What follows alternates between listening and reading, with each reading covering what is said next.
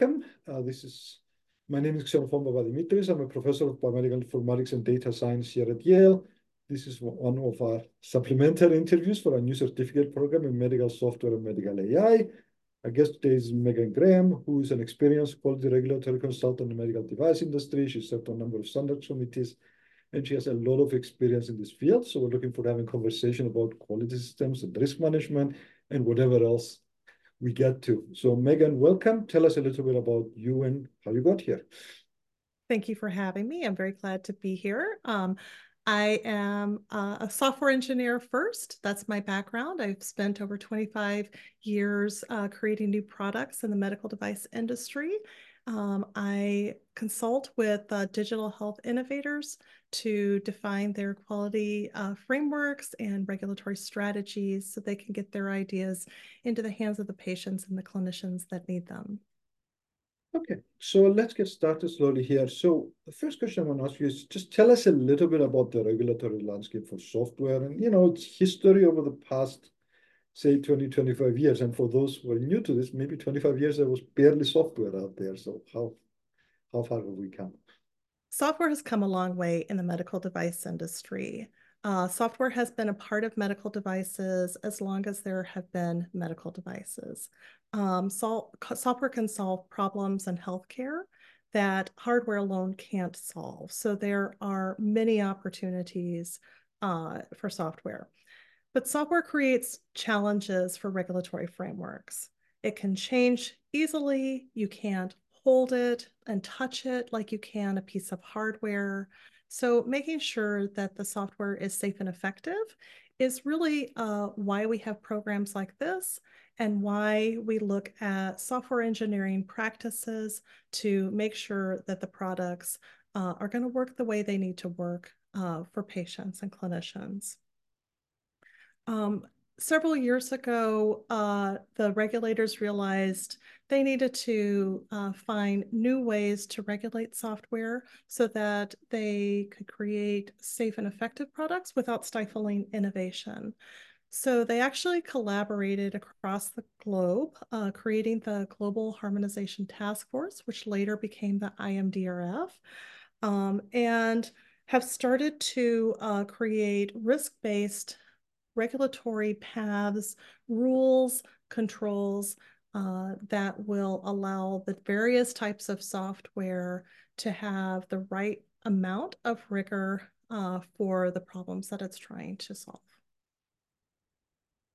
Before we go on, let me ask you to just touch on two words that you used in there. So just explain for people who are new to this, what do we mean by controls? Great question. When we say controls in the regulatory world, that really means processes or rigor. So if you're developing software that is going to be in an implantable pacemaker, you're probably going to use a lot more rigor, more rigorous methods, design methods, testing methods than you might need if you have a wellness application that's going to collect data that the patient enters themselves for how many steps they take, what they weigh for that day. So depending on the level of risk that the device has will depend on the level of rigor that you need to put into your software lifecycle. And when people say this was designed under design controls, I assume that means that those processes were in place, correct? Exactly. Not only were those processes in place and you followed them, but you have evidence that you followed them. Because in the world of regulatory, if you don't have evidence, a document, a record, something, you can't demonstrate that you actually followed the process. So you probably didn't do it, according to regulators. Yeah. The other term you mentioned, I think you explained it, but I want to just highlight it for students here. Use the word risk-based. What do you mean by risk-based, or what is your definition here? What should you know?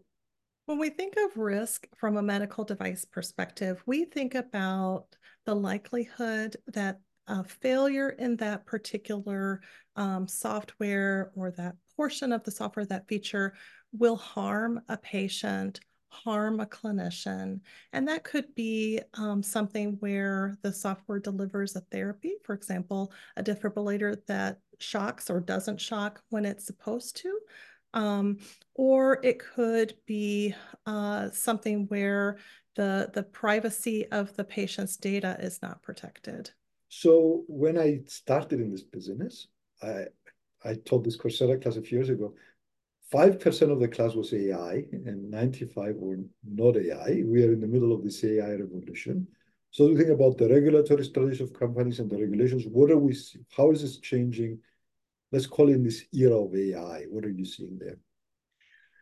What we're seeing in the medical device industry, and we have been seeing it, and it's become even more so, is opportunities to embed, integrate AI modules, some kind of AI functionality, artificial intelligence or machine learning functionality into just about every part of the healthcare continuum.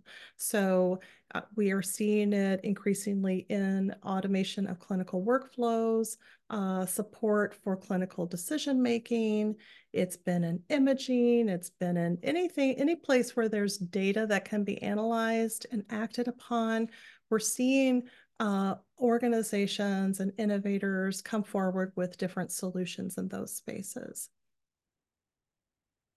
And how is that changing the regulatory structure? Are there new rules or are we still under the old rules? I'm sure we're under a mismatch of rules actually, but well, regulators around the world are increasingly adding to their regulatory frameworks. So depending on the country, you're starting to see new regulations or guidance whether it's laws, it's regulations, it's guidance, new standards, some level uh, of rules around or guidance around how we actually develop that software, train the modules, train the models that are being implemented, or monitoring the software once it's deployed to the clinical workflow. and we're seeing new actors enter the space here, whether it's your Googles of the world who are doing breast cancer detection, which was unthinkable to us 10 years ago that somebody outside the medical space would be getting into our work, or even places like where I work, academic hospitals. How is that changing the field? What are they doing well? What are they doing badly? What are your thoughts there? It's a very exciting time because not only are the traditional medical device manufacturers and adding on to their platforms and their solutions, but you have newer players entering the space such as the Googles or the Apples of the world. And then you have large academic medical institutions that are also looking at what kind of clinical healthcare software are they delivering and what kind of rules do they want to put in place to make sure that what they're developing is also safe and effective. And that may or may not be what a regulator tells them to do. The software that's being created may or may not be regulated. It might be on some level of regulatory spectrum where it doesn't need to go to a regulator like the FDA first, but those rules in terms of what makes safe and effective software still apply. And so what we're seeing is an explosion of so many people being involved, thinking about how can we do this better? What do we need? What rules do we need to put in place? What controls do we need to put in place? And then it's become just a collaboration across the globe. So if I look at the evolution of the space and think about AI in a little bit, maybe the original rules, device all or nothing, right? There's the box, there's hardware, there's software. This is your device, that's your line, you regulate everything inside of it. Then we start thinking about software as a medical device, and the regulator says, well, the PC you're running on or the phone, we don't care about that. We're just going to focus on the software. We're beginning to see things like, I don't know, the last 3 or 4 years, maybe, medical device functions even defined, right? Not the whole device, not the whole software is a device, a piece of it is a device. So how is that line drawn and how does one, I mean, I don't want to go to too many details, but how would you advise people into managing a piece of software that's, part regulated, part not regulated? How do those lines get drawn almost then? Well, what's really exciting to me is that in order to think about how do we get from point A to point B, how do we think about this, we have to go back to software engineering first principles. So really thinking about your software in terms of its features, its different functions that it performs. What is your software architecture? Do you have a modular architecture where some of those modules might be regulated and some of those modules may not be regulated? Your environment, your test environment, or your operating environment may not be regulated anymore. And it really does depend on what does your software do. So when you think about how do you deal with all of the different things that your software can do, I really like to go back to software architecture. And software requirements. What is your software trying to do? What are all the different functions? And how is it architected so that we can isolate the riskier portions of the software from the less risky portions of the software? And that's generally good software engineering in the first place, which works very, very well so that regardless of whether your software is regulated, where it fits on that spectrum, you're still designing a safe and effective product that can be extended over time as you add additional features or as regulatory requirements change over time. Right, because what we have as unregulated now may be regulated tomorrow, and you wake up. Exactly. Or you've created a first version of your software and you want to add a feature or you want to use it in a different, for a different patient or a different scenario. All of a sudden, the software that wasn't regulated is now regulated. So all of those rules apply. So thinking about your quality and your regulatory strategy from the very beginning as a portion, as a part of an inherent part of your system design, your software design, whether it's designing for security or designing for the regulatory landscape, it really is going to make your software much more extensible so that you're not having to completely redo the software just to fit a new feature. You're basically designing that capability in. You're making it medical device enabled, if you will, so that just like you're designing for quality or you're designing for security, so that your customers that use this software are going to be happy with the quality of it, and you're going to be happy with your, having to do it one time. Mm-hmm. You use the word quality there, so let's jump to the next thing that on our list, which is quality management systems. And this is the biggest shock to anybody entering the medical device industry from a regular software engineering environment. The fact that there's all these rules in place, and the rules are mandatory. This is the one thing that actually the FDA mandates, right? A quality management system. So tell us a little bit about what is a QMS and how do people begin the process of setting it up? Like if you're a new company, new player in the space, imagine a student here who's thinking about doing a startup in this space. What are the three things they should know before they get started and it's too late? First, that's exciting that you've got a great idea and you want to make sure that there's a market for your idea. The second thing to think about very quickly is how are you going to build your business and your entire operating, everything you do. What are your business processes that you need to have in place, in addition to what are the features you need to have in place? Because not only is the software itself regulated, but the way you run your business as a software medical device manufacturer, assuming that you are regulated, that also matters. And there are some very specific requirements for that.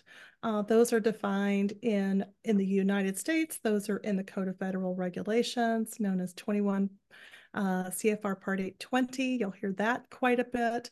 But essentially, it defines who are your management, what's your organizational structure, and what are the processes that you have and procedures that you have to make sure that you're designing safe and effective products for the US market. So what are the couple of things that you would do first? So when people come talk to you, because often for a large company, these things run into hundreds of pages and thick folders, but Obviously, you don't start with thousands of pages. You start with small I number. always, exactly. I always like to remember that even the big companies started somewhere, right? And so just like you're designing your rigor, the rigor of your process is based on how complex or safety critical your product is.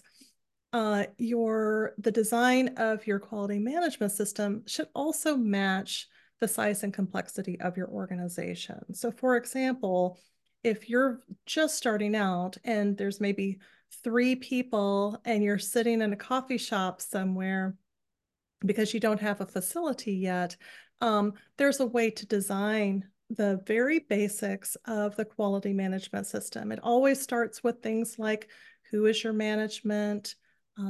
What kinds of products do you do? What processes do you do or don't you do? And the other aspect of a quality management system is that it evolves over time.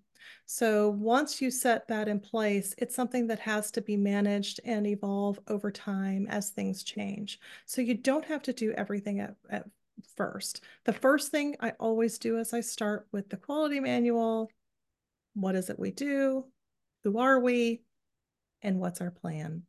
And so you start from there and you immediately start making tracks in the regulated space, because the more you do with your product before you have that in place, the harder it is to demonstrate that you've met all of the requirements to the regulator. So when you start with the end in mind, I'm going to eventually submit this document. You're going to have to sign something that says you followed all those rules.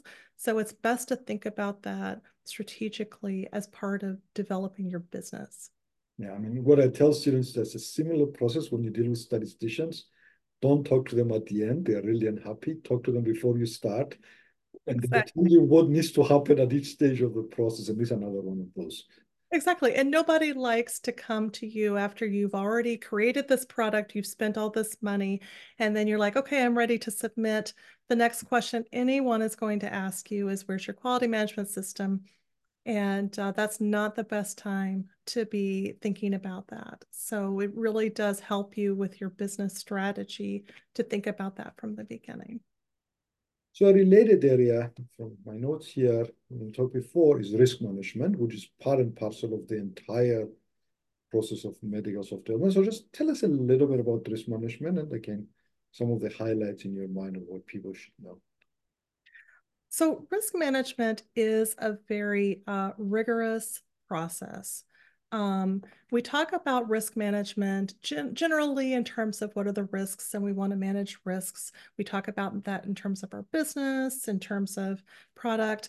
But when we think about a medical device risk management process, there's actually a standard, ISO 14971, that defines the specific steps that you need to take.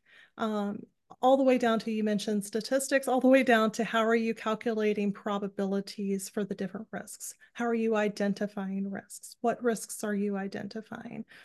And the goal of that process is to identify different ways in which a hazard can occur with respect to your product as it's being used or as it might be potentially misused. And that includes things, anything that can harm. Software can also harm if you're making a decision that is an erroneous decision, right? If you have an AI or a machine learning model that is making a wrong decision, what are the impacts of a failure? When you think about cybersecurity or data privacy, all of that is part of an overall risk management program. And more recently with AIML, there's even a new standard that applies 14971 to AIML, and that's 34971. So it just has a list of potential things to think about when you're designing your software. And when people come to this industry new and you need to train them, what is the shift mindset-wise with respect to risk management? They've never thought about it. I tell people that engineers, the rule for engineers that you go into the room and you ask, what can go wrong here and what can I do about it? Which is pretty good summary of risk management, actually. But how do you get people thinking in those terms? First talk to them. So I always like to think about when you're designing a product, you need to have two opposing ways of thinking about that product. One is how does it need to work, right? What does it need to do? That's almost sometimes called the happy path or the positive path. But you also need to think about the ways in which it can break. And you need to understand that in a realistic sense, so not necessarily unrealistic risk scenarios, but you really need to think about your software or your product in a very different way. How can it break?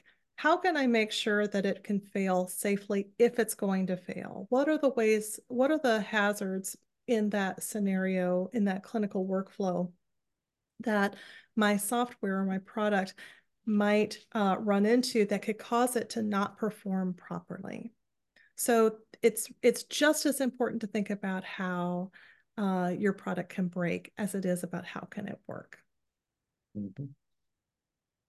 One of the challenges I see around me here and in academic hospitals over the last 15 years is that we write a lot of code inside hospitals. Not me personally in this particular domain, thankfully, but a lot of my colleagues, especially clinicians, do develop a lot of AI right now and trying to integrate into clinical practice.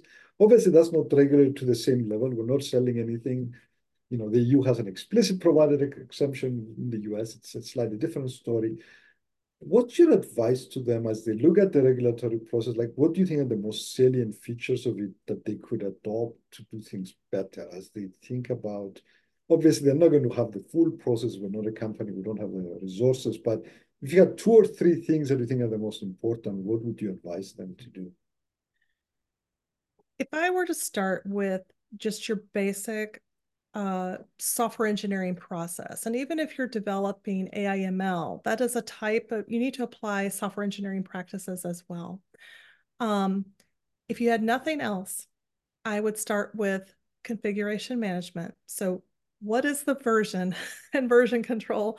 What is the version of the software that you're developing, and what are you actually putting into practice? I would be really, really crisp about what is it that you are intending it to do.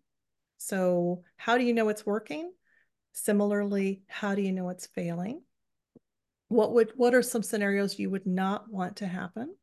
So thinking about that in terms of just developing that software, um, writing it down is always a good idea as well, so that you have some record of that you can look at and review and think about in terms of, um, you know, is it performing the way I expect? Do I know what it needs to do? And then the other thing I would do is I would monitor it. So as you get through your rigorous process to actually put it into the clinical workflow, I would make sure you have taken steps to not let that software, should it fail, harm anyone. So I would make sure that you're watching it. Is it actually performing as we expected it to? And if you put those three pieces in place, in general, depending on the type of software that you're developing and what specifically it's doing and what the rules are in your particular hospital, um, but you should be in fairly good shape to have quality software along the way. So those are the three things I would start with. Thank you. So, Megan, we've gone for a while. I don't want to keep you here. So, is there anything else that you feel we should talk about? Or is there something you meant to say that I didn't quite get to?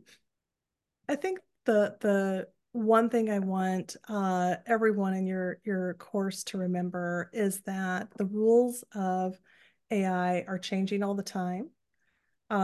Software engineering first principles really matter. AI/ML first principles really matter.